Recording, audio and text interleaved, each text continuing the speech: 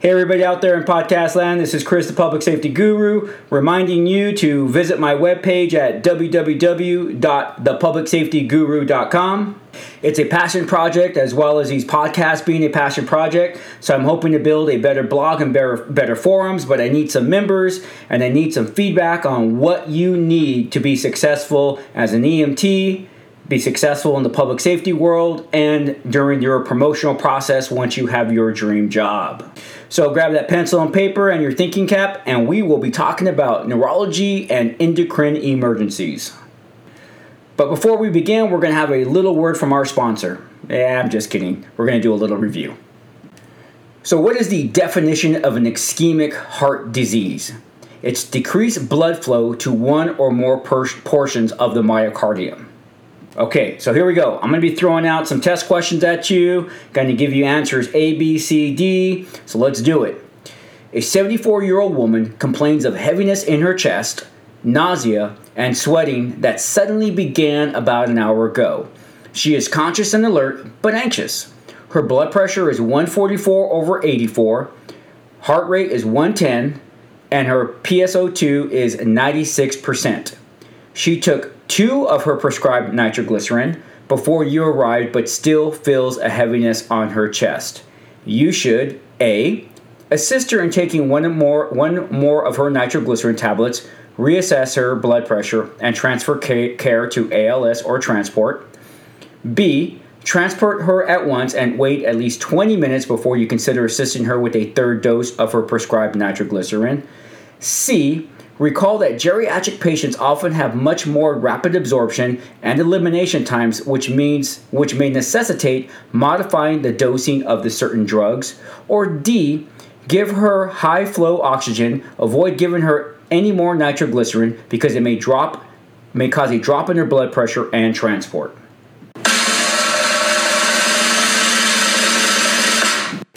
If you answered A, you would be right. The reason why is she's still having heaviness in her chest. Remember, our people who are having an MI will feel like something is crushing their chest. I've actually had patients tell me they feel like an elephant is sitting on her chest. As well as, we can give her another nitroglycerin because her blood pressure is 144. And then her pulse ox is 96. So the answer is A, assist her in taking one more of her nitroglycerin tablets, reassess her blood pressure, and transfer care to ALS or transport. Next question. Which of the following is a commonly accepted list of medications an EMT can assist the patient in taking or administer under the direction of a medical director? Now in this, you're going to have 2 right answers, but you need to choose the best answer out of the 2. So here we go. A, aspirin, oral glucose, oxygen, prescribed bronchodilator, inhaler, nitroglycerin, and epinephrine auto-injector. B, aspirin, acetaminophen, oral glucose, insulin, prescribed bronchodilator inhaler, nitroglycerin, and epinephrine auto-injector. C, any over-the-counter medication, oral glucose, and oxygen. D, prescribed bronchodilator inhalers, prescribed nitroglycerin, and prescribed epinephrine auto-injectors. All right, I'm going to spare you the drum roll on this one because that one was a little longer than I wanted. If you answered A again, you would be right. We can, as an EMT, we can give aspirin, oral glucose, oxygen, prescribed bronchodilator inhalers, nitroglycerin, and epinephrine auto pens. The reason why this is right over the other ones is it has more of the medications we're able to give. Now, B had acetaminophen. Unfortunately, we cannot give acetaminophen. C, we can't give any over-the-counter medication. And D was the other good answer. However, A just had more of what we can do. So remember, when you are taking your next test, you're going to have to really read the answers here. We're going to get much more, our questions and answers are getting much more difficult and more complex. Question 3. What is the first medication that should be administered to a patient experiencing chest pain with difficulty breathing? So your answers: A, albuterol, B, aspirin, C, nitroglycerin, D, oxygen. If you answered D, oxygen, you are right. If you answered A, B, or C, you need to go get your firefighter application right now. Hashtag just kidding. Anyways, the reason why is you should have pulled out chest pain with difficulty breathing. Think back to what you carry on your ambulance. You do not carry albuterol, you do not carry aspirin, and you definitely don't carry nitroglycerin. So the only thing that you can really do right from the beginning is give your patient oxygen. You have just administered nitroglycerin to a 68-year-old patient. Within a few minutes, she complains of feeling faint and lightheaded, but states that she is having some chest pain. Which of the following would be the best sequence of actions? Now look, we're asking you what would be the best sequence of actions. So here we go. A, advise the patient that this is a normal occurrence and administer a second dose of nitroglycerin. B, lower the head of the stretcher and take the patient's blood pressure. C, increase the amount of oxygen you are giving to the patient before administering a second dose of nitroglycerin. Or D, administer activated charcoal to prevent further absorption of the nitroglycerin and closely monitor the patient's blood pressure. If you answered B, you would be correct. Lower the head of the stretcher and take the patient's blood pressure. Okay, look, ladies and gentlemen, we are going to administer medications that are sometimes just going to have an adverse effect on our patient as well as the side effects. A side effect of nitroglycerin is a headache. That is not an adverse effect, it is a side effect. Adverse effects are those things that we do not like. So what it sounds like is happening to this patient is that we have given them some nitroglycerin and we have dropped their blood pressure. Feeling lightheaded is not good after nitroglycerin. Getting a headache after nitroglycerin is typical. So in this, we have to take action.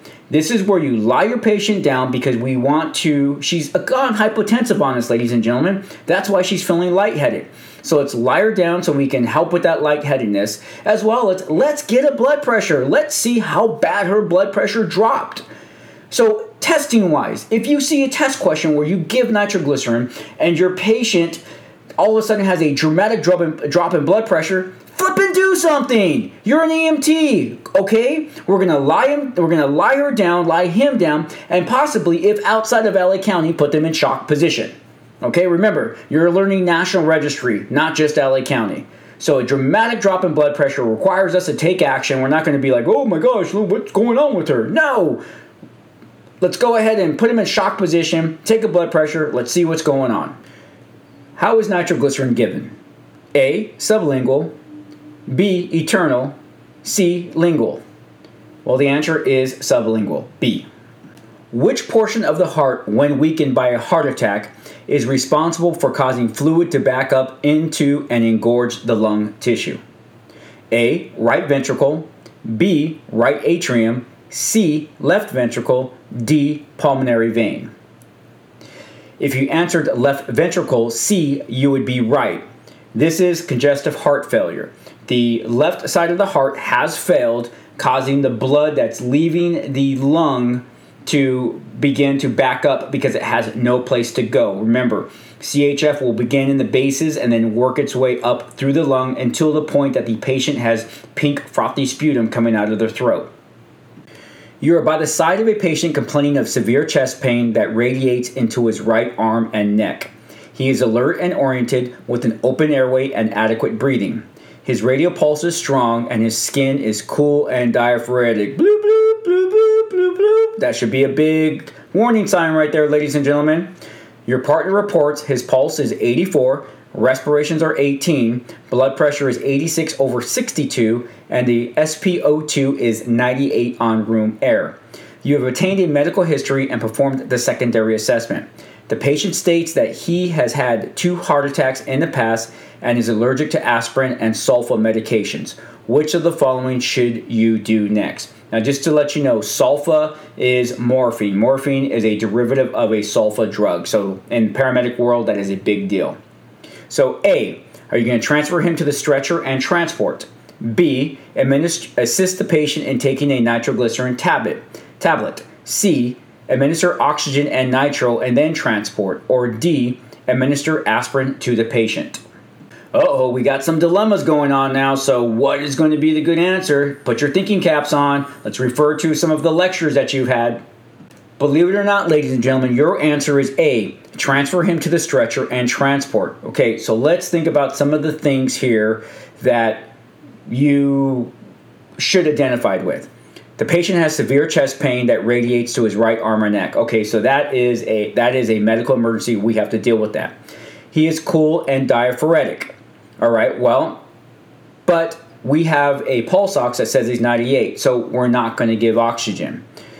Blood pressure is 86/62. We can't give nitroglycerin, and he has an allergy to aspirin, so we can't give aspirin. Now, I am going to tell you this one. I don't care whose class you're in. You should give oxygen to this patient. Now, unfortunately, you had no oxygen answers except the one that included nitro, and you can't give nitro.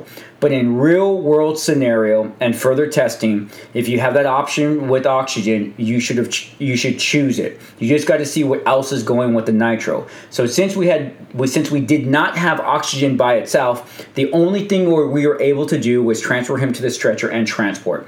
I don't like this question. I don't like that answer because we are people who are able to act and do stuff for our patient. Now, we do have some contraindications for nitroglycerin. Remember, a contraindication is the reasons why we would never, ever, ever give the drug. So, last dose was less than 5 minutes ago. Maximum dose has already been taken, which is 3 doses. Blood pressure is less than 100. The patient already has an altered level of consciousness, or the patient has taken a sexually enhancement drug within the last 24 to 72 hours, or the patient has a head injury.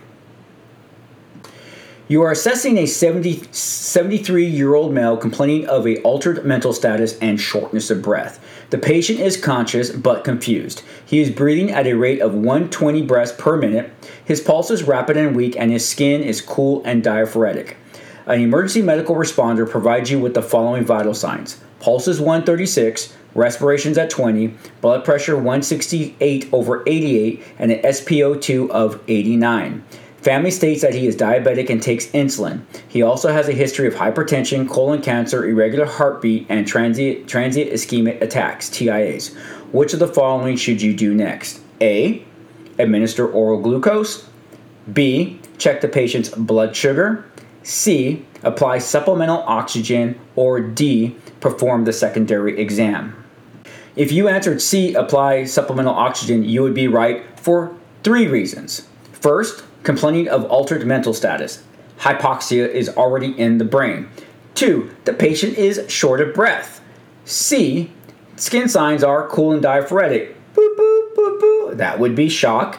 And he has an SpO2 of 89, and we like 94. So we have several reasons why supplemental oxygen is the answer.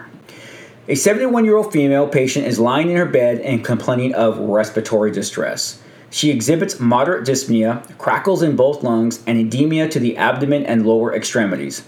Supplemental oxygen is being provided to the patient by emergency medical responders.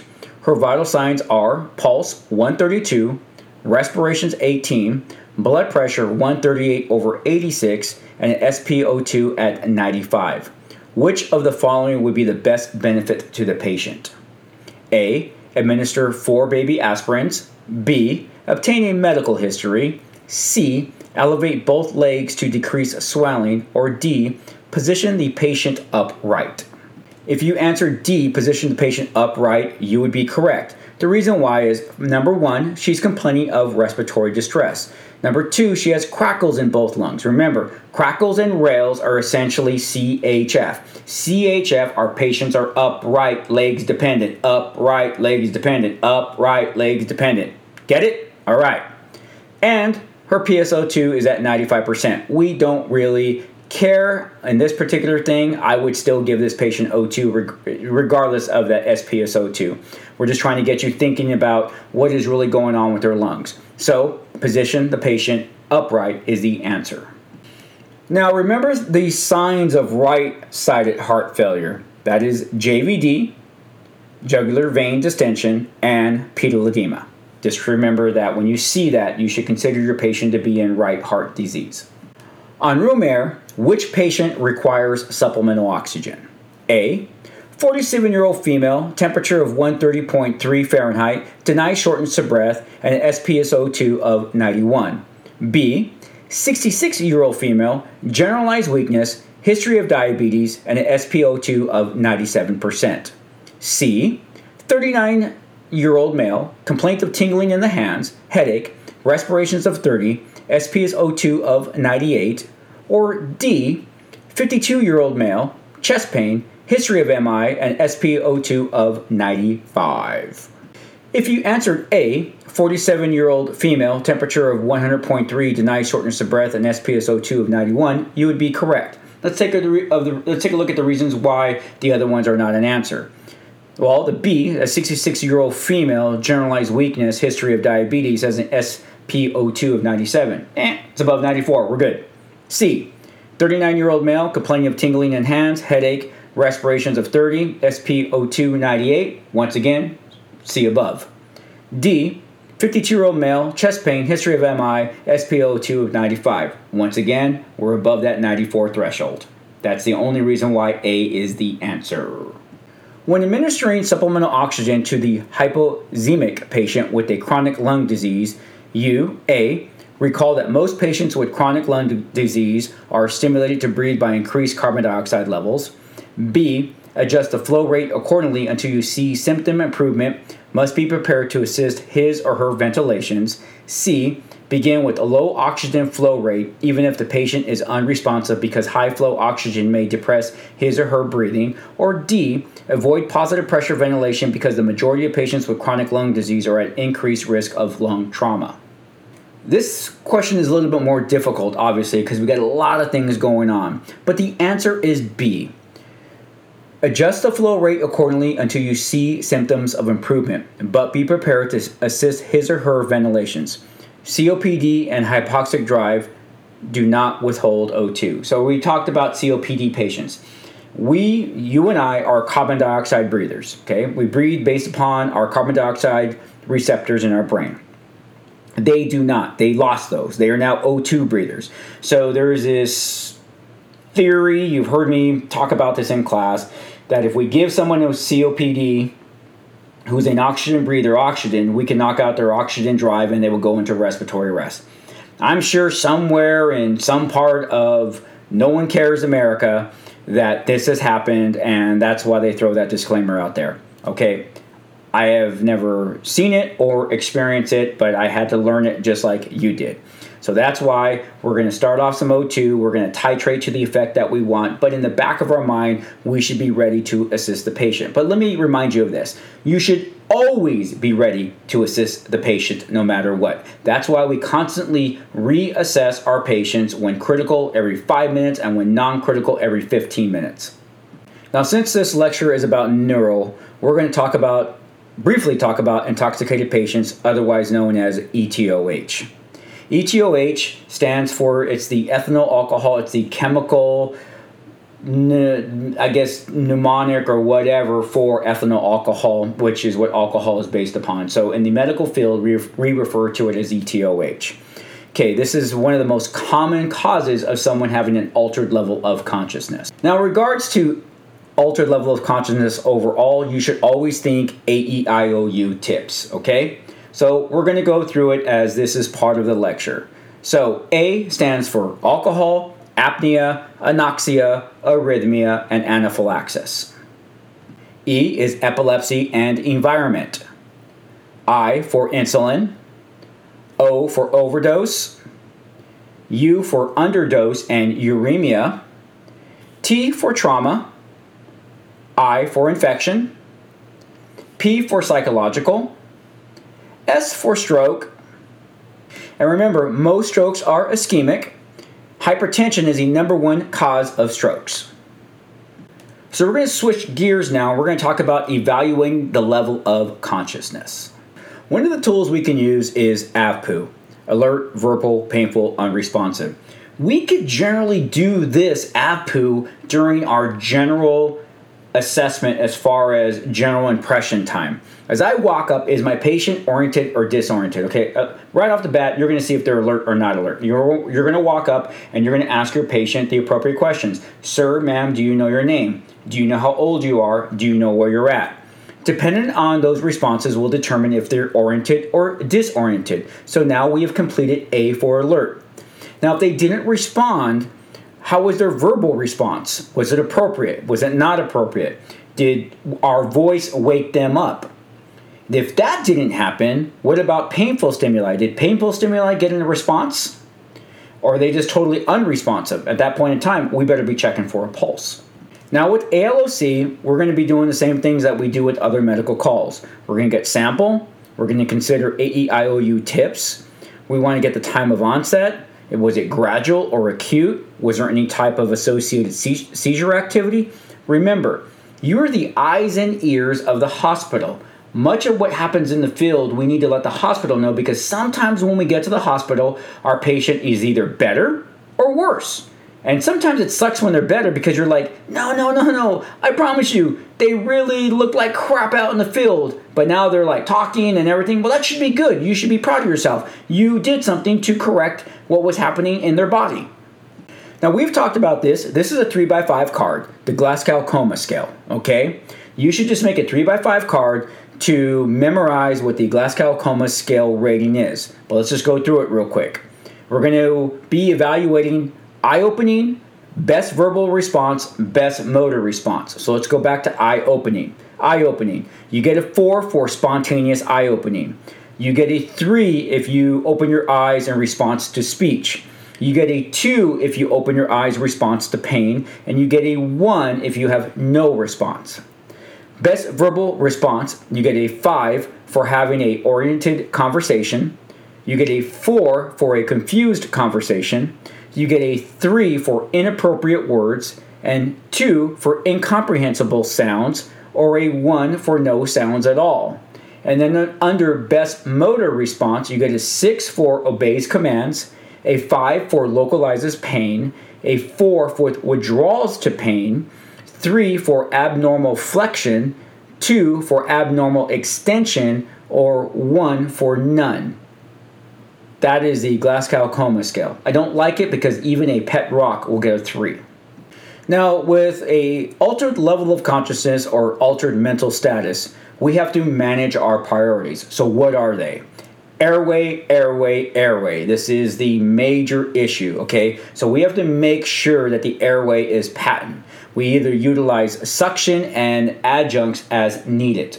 So when we're walking up to the ALOC patient, we want to get that airway open by the proper means. And once open, we have to maintain it. Sometimes this means even putting the patient in a left lateral position because they're post-ictal following a seizure.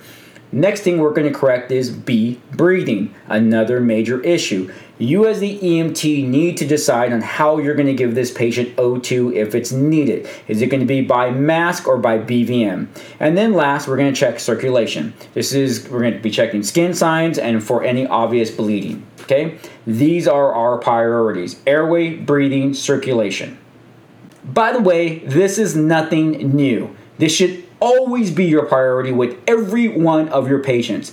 Remember the Chris Cano algorithm to test taking.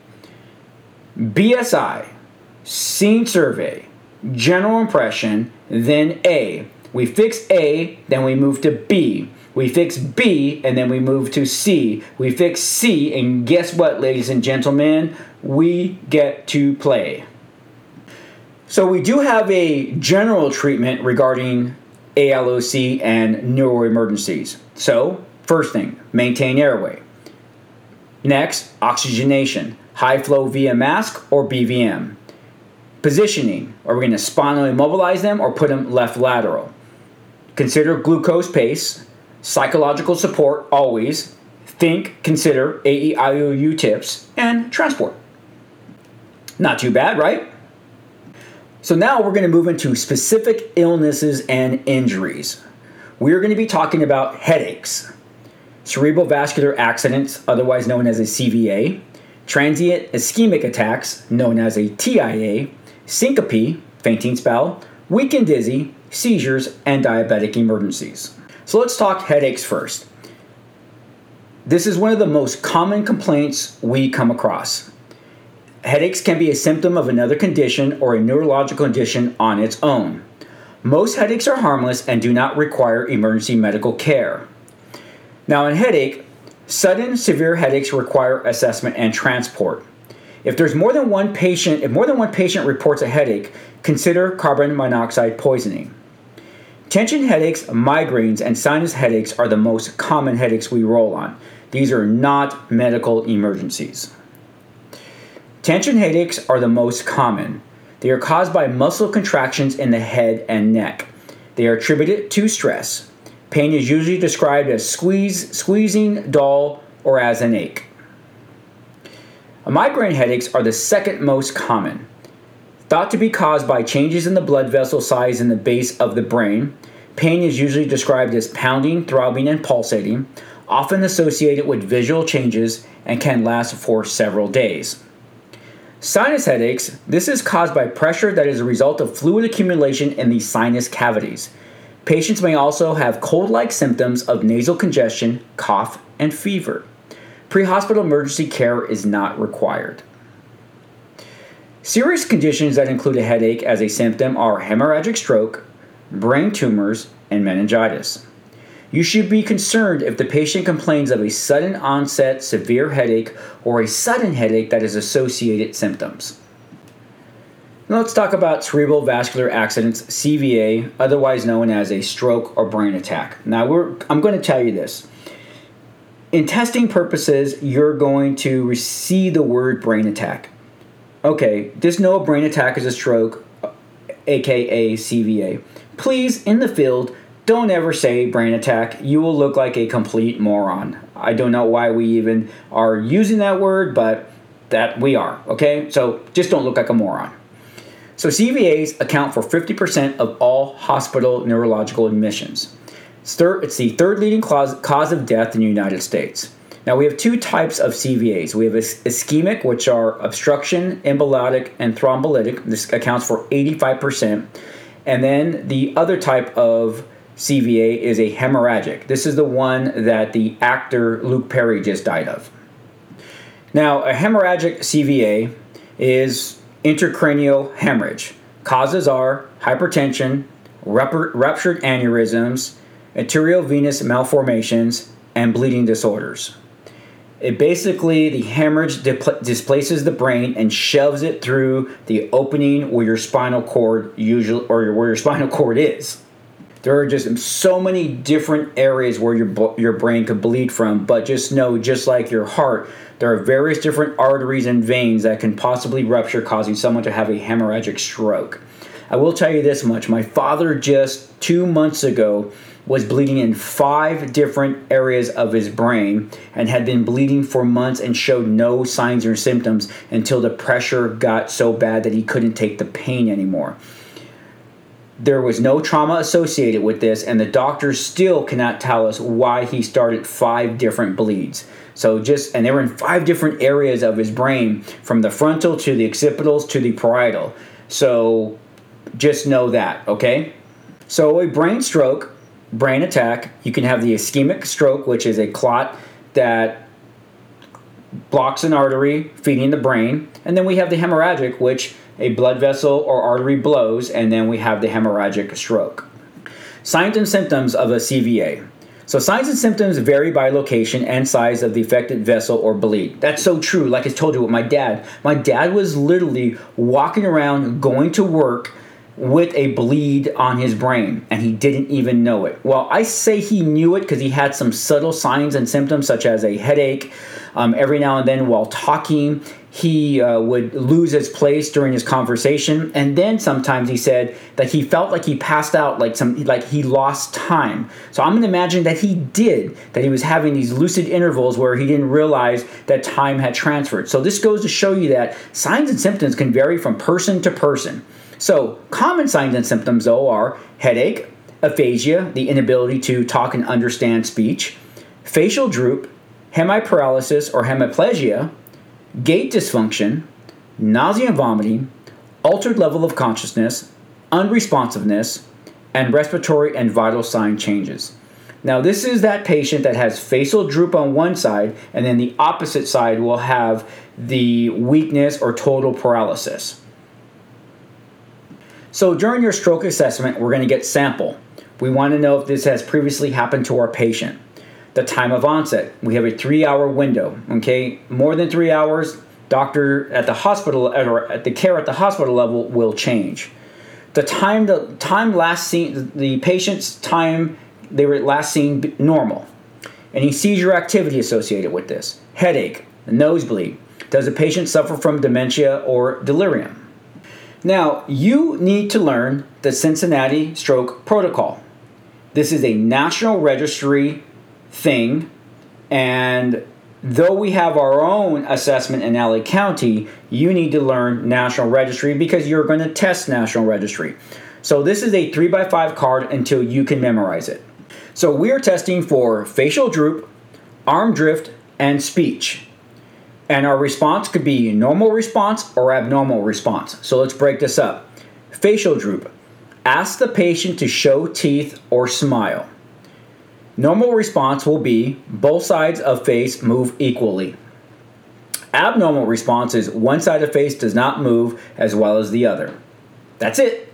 Just have them give you a smile and see what you see. Arm drift. Ask patient to close eyes and hold both arms out with palms up. Normal response would be both arms move the same or neither arm moves.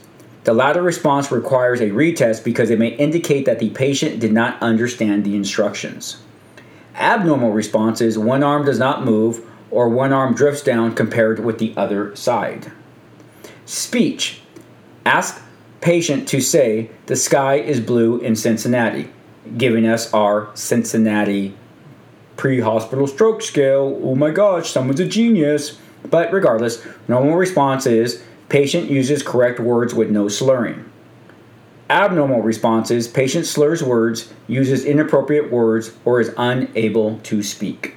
All right, so now we have our Los Angeles pre-hospital stroke screen because we want to do our own thing in Los Angeles and screw the Cincinnati stroke assessment because we don't like it. And I can't say that's the reason why, but it's probably something pretty close. After 30 years of being in public safety, yes, I have become this cynical, and guess what? You will too. Okay, what are we looking for? Face smile and grimace, grip, and arm strength. So what we do is we ask our patient to once again smile. Depending on what we see will determine if it is normal or not normal. Grip. I will have my patients squeeze my fingers and I will see if the grip is the same. And then arm strength. I have them put their arms out like in the Cincinnati to see what happens there. That's the LA County one. I would probably memorize the Cincinnati stroke assessment because I think you're probably going to see it on a test question, the final. Oh, and that little thing called the National Registry exam. Okay, so let's talk stroke treatment. Airway, airway, airway. Wow, where have you heard that before? Airway management is our most important thing here. Our patient may have lost the ability to be able to swallow. Okay, so that they're going to have oral secretion. So you're probably going to have to suction as needed. Ventilatory support, dependent on the amount of damage that has been done, your patient will require O2, but they also may require BVM, positive pressure ventilation. No oxygen if no SOB, and pulse ox is 95% or above. That's just a general rule. Positioning, Fowler's if conscious and no trauma. Left lateral if altered and no trauma, but if you suspect trauma, they're going to have to be in spinal mobilization. Major, major, major psychological support, ladies and gentlemen, especially if your patient is awake. I can't tell you how many times or stroke victims I had where I was treating my patients and they were just so agitated because they hear their speech, they know it's slurred, they lost the ability to move half their body. They are so scared they're going to die because they've heard so many stories about people dying after having the strokes, and then they don't know what type of quality of life they're going to have after this stroke if they do survive. Psychological support, talk to them, reassure them, empathize with them. That is your job. You could mean the difference for a lot of your victims, patients. Okay, so we're going to switch gears here and talk about transient ischemic attacks, otherwise known as a TIA. So, a thrombolytic particles cause intermittent blockage or spasms of a blood vessel. That's the definition of a TIA. Thrombolytic particles cause intermittent blockage or spasm of a blood vessel. Signs and symptoms must be gone within 24 hours. They are similar to a stroke but transient. In other words, they go away. 35% of all thrombolytic strokes are preceded by a TIA. So what's our treatment? The same as a stroke. Now, what I want you to take away from this right now is that we don't want you to be robots. You've heard me in class. I can train a monkey to do various different things, okay? But we're not monkeys, all right? We are trained thinking EMS professionals. That's what you need. That's how you need to look at yourself. You are a trained emergency medical professional. You know what to do, but you also need to know why you do it. So I could just tell you, if someone has stroke-like symptoms, treat it like a stroke. That's very true. But a TIA, it's the same thing. TIA is a stroke for your intensive purposes, okay? But you should know what a TIA is. I had patients that I couldn't believe. I would have lost money in Vegas. I would have doubled down that this patient was having a stroke. And then I find out they never had a stroke, that they were back to normal within 24 hours. So with that, that's that reasoning. So the takeaway from this is that TIAs require medical attention. TIAs require medical attention. Oh, wait a minute. Did I say TIAs require medical attention? Yes, because in the field, even as a paramedic, I don't know the difference between a stroke and a TIA. We treat them the same, and because the signs and symptoms are the same. Only a doctor will be able to determine if someone has had a stroke or a TIA. Now, there are some conditions that may mimic a stroke: hypoglycemia, postictal state, and a subdural or epidural bleed. All right, now we're going to talk about syncope, fainting spell. Normally caused by a brief loss of consciousness due to a transient cerebral hypoxia. A syncope should last less than 30 seconds, and the patient should immediately be alert and oriented. If prolonged unconsciousness or associated hypotension, then treat the patient for shock, because the patient could be in distributive shock. Okay, common causes are vasal stimulation, lack of oxygen, hypoglycemia, or seizure activity. You must differentiate other possible causes, which could be cardiac, hypoglycemia, a TIA, anxiety attack, or psychosis. So syncope, just think of a fainting spell. We're always going to be concerned with airway and breathing. We're going to position the patient in supine, left lateral, or shock if no improvement. We're going to monitor the vital signs and any associated signs and symptoms that we see, especially with loss of consciousness. So you may consider some blow-by oxygen with this patient. Weak and dizzy patients. The weak and dizzy patient in itself is not a medical emergency, but we're more concerned with maybe the other signs and symptoms. Be alert for potential causes. Could it be neurological, respiratory, cardiovascular, endocrine, or infectious? Management is supportive. In other words, we are going to be looking for the other associated signs and symptoms and treat that. So we are being supportive in the weak and dizzy patient. They sometimes do require transport, but it's all going to be dependent on our assessment, your primary and secondary. Seizures. Seizures are uncoordinated, random, chaotic discharges of cerebral neurons. Okay, ladies and gentlemen, chaotic discharges. So we have some type of chaotic electrical activity in the brain. Some type of chaotic electrical activity in the brain which causes the patient to go into convulsions, described as tonic-clonic movement.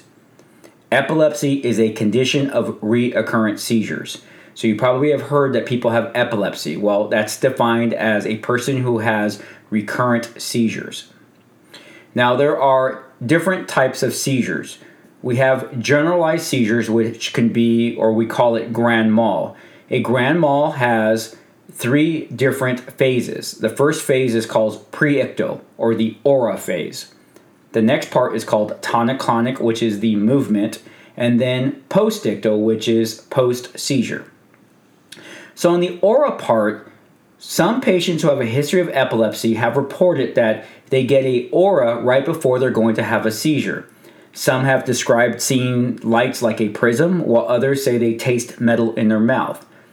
Then they have their seizure, which that is the movement back and forth, uncontrollable. That's the tonic-clonic. And then the postictal is normally where we come into play, where because the patient has been seizing, they have an altered level of consciousness. Now remember this as a rule. When someone is having full body seizures, they are not breathing. So the longer the seizure lasts, the worse it is, because that means the patient's going to be that hypoxic. Now they normally will not tolerate a oxygen mask on them, so we're going to probably have to do a blow-by where we put the oxygen next to their face, keeping our safety in mind because they can be combative. Here's a 3x5 card for you, ladies and gentlemen, as you need to know the 3 things that will make a patient status epilepticus, which is a severe medical emergency. In fact, your test question will say which one of these is not status epilepticus. So you need to know what is so you get the question right. So, 3 things. Number 1, repeated seizures without full orientation between seizures. So a patient has a seizure, they don't wake up, they stay in that postictal phase, and then they have another seizure. Right then and there, they're status epilepticus. This is a true emergency. Or continuous seizure lasting more than 10 minutes. So the patient has one long seizure more than 10 minutes. That puts them in status. Or having 3 or more seizures in 1 hour. You don't need all 3, you just need one of those. 3% of epileptics will experience status in their lifetime. It is a rare event, but I can tell you I have been on many patients in my career that were in status. It is the underlying cause of the seizure that is hurting the patient more than the seizure itself. So the seizure is just the body's response. Usually the patient will come out of it with no other problems. It's that underlying that may be the problem. The slide here says consider hypoxia. No, they are hypoxic, so treat for it. Now, I don't want you to get crazy with the following information. This is nice to know stuff as we want you to be thinkers. So causes of seizures: epilepsy, organic brain disease, medical conditions which affect the brain, cerebral lesions, biochemical disorders, cerebral trauma, metabolic deficits, congenital malformations, genetic predispositions, prenatal injury, postnatal trauma, infections, brain tumor, vascular disease, hypoglycemia. Assess for AEIOU tips. Now we have something else that affects seizures. This is called factors influencing patients with seizure disorders. Here they are. Once again, nice to know. Hypoglycemia, stress, fatigue, febrile illness, large water ingestion, constipation, use of stimulants, withdrawal from depressants. Now we do have some environmental stimuli that can affect people with seizures. Blinking lights, TV screens, loud noises, music, odors, being startled. Women could have seizures prior to menstruating, or women could have seizures because pregnant women can have seizures because they become eclamptic. And once again, there's just a host of a lot of other stuff that can cause seizures. Now, seizures generalize. Patient may have an aura. Tonic is described as rigid muscles. Clonic is the repetitive muscle contractions. Clenching of the jaw, biting of the tongue, incontinence, and then postictal is sleepiness, confusion, and combativeness. Under seizure assessments, we're going to use sample, and we want to find their meds. Normally, what we find is the patient is non-compliant with their meds. This is usually the rule and not the exception. Here's what happens. Seizure medication sucks, okay? It just makes people feel bad. They don't like taking it. But what happens is they do take it, and then after a period of time, they realize they haven't had a seizure. So they don't like the way they feel, so what they'll do is they'll dose themselves. They'll half dose it. And then eventually they realize they haven't had a seizure. So they stop taking their medication altogether, and then they have a seizure. The way seizure medication works is you have to maintain certain levels to keep the epilepsy at bay.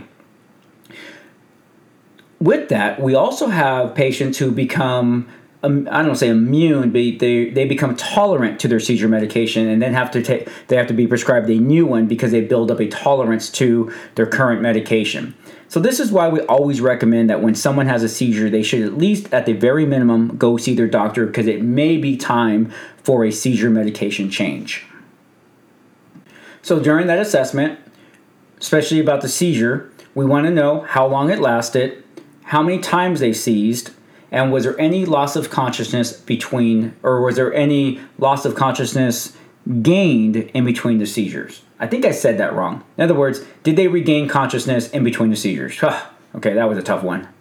You're going to conduct a physical exam as we would. You're going to do your standard ABCs, check the level of consciousness, and then note any other findings, such as tongue laceration, head trauma, any wounds caused by the seizure activity. Were they incontinent to urine, bowel, or both? So what happens when you come across the patient who is actively seizing? Well, our number one response is to protect them from injury. So we're going to move nearby objects, and we're going to protect the patient's head. Airway plays an important role here, but we don't want to force the airway open, so we just want to protect it while they're having their seizure. Once the seizure activity starts, you may have to suction because, once again, remember, they may have some oral secretions. If they are actively seizing, do not force anything into the patient's mouth. I can't tell you how frustrated I get when I watch TV or movies and someone starts having a seizure and then some actor says, "Oh, we got to get something into their mouth so they don't bite their tongue." So they don't swallow their tongue. I'm like, swallow your tongue? Where the hell did that come from? What dumbass writer put that into the script? If you could swallow your tongue, guess what? We would swallow our tongue every time we ate. That is so moronic. We don't want to put anything in their mouth because once they have clenched down, we can literally get our fingers bitten off because they have that much force. So, nothing in their mouth. We're going to give oxygen as needed, and then we're going to position the patient in the position that they need to be in. So if they're still semi-conscious, left lateral. If they have hurt their neck, then we're going to consider spinal precautions. Definite psychological support. I actually, in these, when I have my patients that are post-ictal and they're very confused, because remember that, they're confused, I will have one family member talk to them. The family member that they're usually closest with, so they can start focusing on the voice and they're going to realize that voice is someone they know, and it's going to bring their anxiety level down. Very, very important for your safety. And then, don't be surprised if the patient says, "I don't want to be transported." Once they're ANO3, GCS 456, they're going to tell you, "I don't want to go to the hospital." If they have epilepsy, this is something new to them, so don't be surprised. Of course, you're going to have them sign AMA. Now, we do have some complications with seizures. Number one is hypoxia. It's the most common cause of death. Trauma, hypothermia, hypoglycemia, aspiration, and dehydration. Some common seizure medications are Tegretol, spelled Tegretol, Dilantin, Dilantin, and the famous phenobarbital, Phenobarbital. That's seizures, ladies and gentlemen. So now we're going to be jumping into endocrine emergencies. Just an FYI, we're getting very close to the end of this lecture. Endocrine systems secrete chemical messengers known as hormones into the bloodstream and elicit a response from the target organs. Diabetes. Approximately 10.3 million people in the U.S. have been diagnosed with diabetes. An estimated additional 5.4 million have undiagnosed diabetes. Approximately 10% have type 1 diabetes and the remainder have type 2. The reason why we're talking about diabetes after mentioning endocrine is this is the endocrine system. Your pancreas secretes insulin, and when that does not work, this is why you are a diabetic. So these are bullet points on my slide I'm just going to be throwing out there for your own edification. Glucose, one of the basic sugars in the body. Hormone, chemical substance produced by a gland. Insulin, a hormone enabling cells to metabolize glucose, produced by the beta cells located in the islets of Langerhans within the pancreas. Langerhans is spelled Langerhans, Gerhans. And in case you need it, inslets is spelled ISLETS. Diabetes mellitus is a disorder in which the body cannot metabolize glucose. Classic symptoms of uncontrolled diabetes are the 3 Ps. Polyuria is frequent, plentiful urination. Polydyspia is frequently drinking to satisfy continual thirst. Polyphagia is excessively eating as a result of cellular hunger. This is actually a rare symptom. So what's going on with our whole insulin system? Okay, so remember this. Your brain is the only organ in your entire body that does not need insulin to process sugar. Every other cell in your body needs insulin. So this is what happens. Your body senses it needs glucose. So it starts sending out different signs to tell you, hey, let's go eat. Now what you decide to eat is on you. So once you eat, and now your body's starting to convert that food over to glucose, your cells still cannot use that glucose. So then your pancreas senses it needs to send out some insulin, and it does if everything's working properly. And then insulin attaches to your cells, making them permeable to glucose only. The glucose goes into the cell eats, and everything is working fine. Unfortunately, diabetics do not have this process happen. So we have 2 types of diabetes mellitus. Type 1 is insulin-dependent diabetics. This person does not produce any insulin. Some type of autoimmune response destroyed their beta cells of their pancreas, so the pancreas is unable to produce insulin. Type 2 diabetes is a non-insulin dependent diabetic. This person produces inadequate amounts of insulin. This is often due to obesity, old age, pancreatic disease, and resistance to insulin. Now we have another medical emergency where we can have too much sugar in our system, otherwise known as hyperglycemia. This is called diabetic coma. So signs and symptoms: frequent urination, thirst, dehydration, dry warm skin, rapid weak pulse, possible hypotension, non-healing wounds and infections, air hunger and Kussmaul respirations. Remember those hard, fast respirations we talked about? A sweet, fruity odor on their breath, slow progression to unresponsiveness, and ketoacidosis, otherwise called DKA. Now, hypoglycemia is also known as insulin shock. Its signs and symptoms are dizziness and headache, aggressive or confused behavior, rapid progression of altered level of consciousness, hunger, fainting, seizure, or coma, deep, rapid breathing, pale, moist skin, sweating, rapid pulse, normal or slightly elevated blood pressure. Hypoglycemia is the true emergency here. That's why we always tell you, when in doubt, give sugar.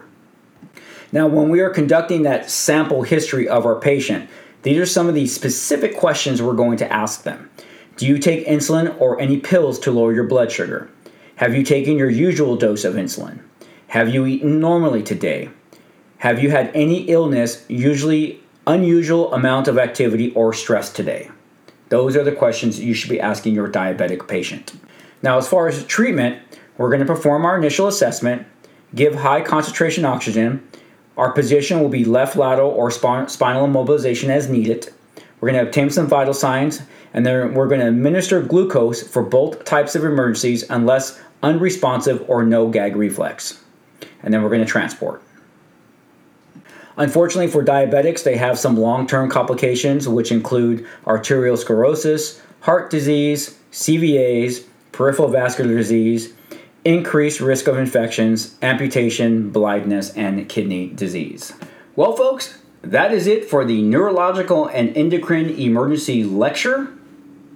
If you guys can do me a favor, whatever podcast app you're using, if you have the ability to be able to leave me feedback, please leave me feedback, as well as if there's a rating where you can put number of stars, please do so as well. That would be awesome. It only helps me to build a bigger audience.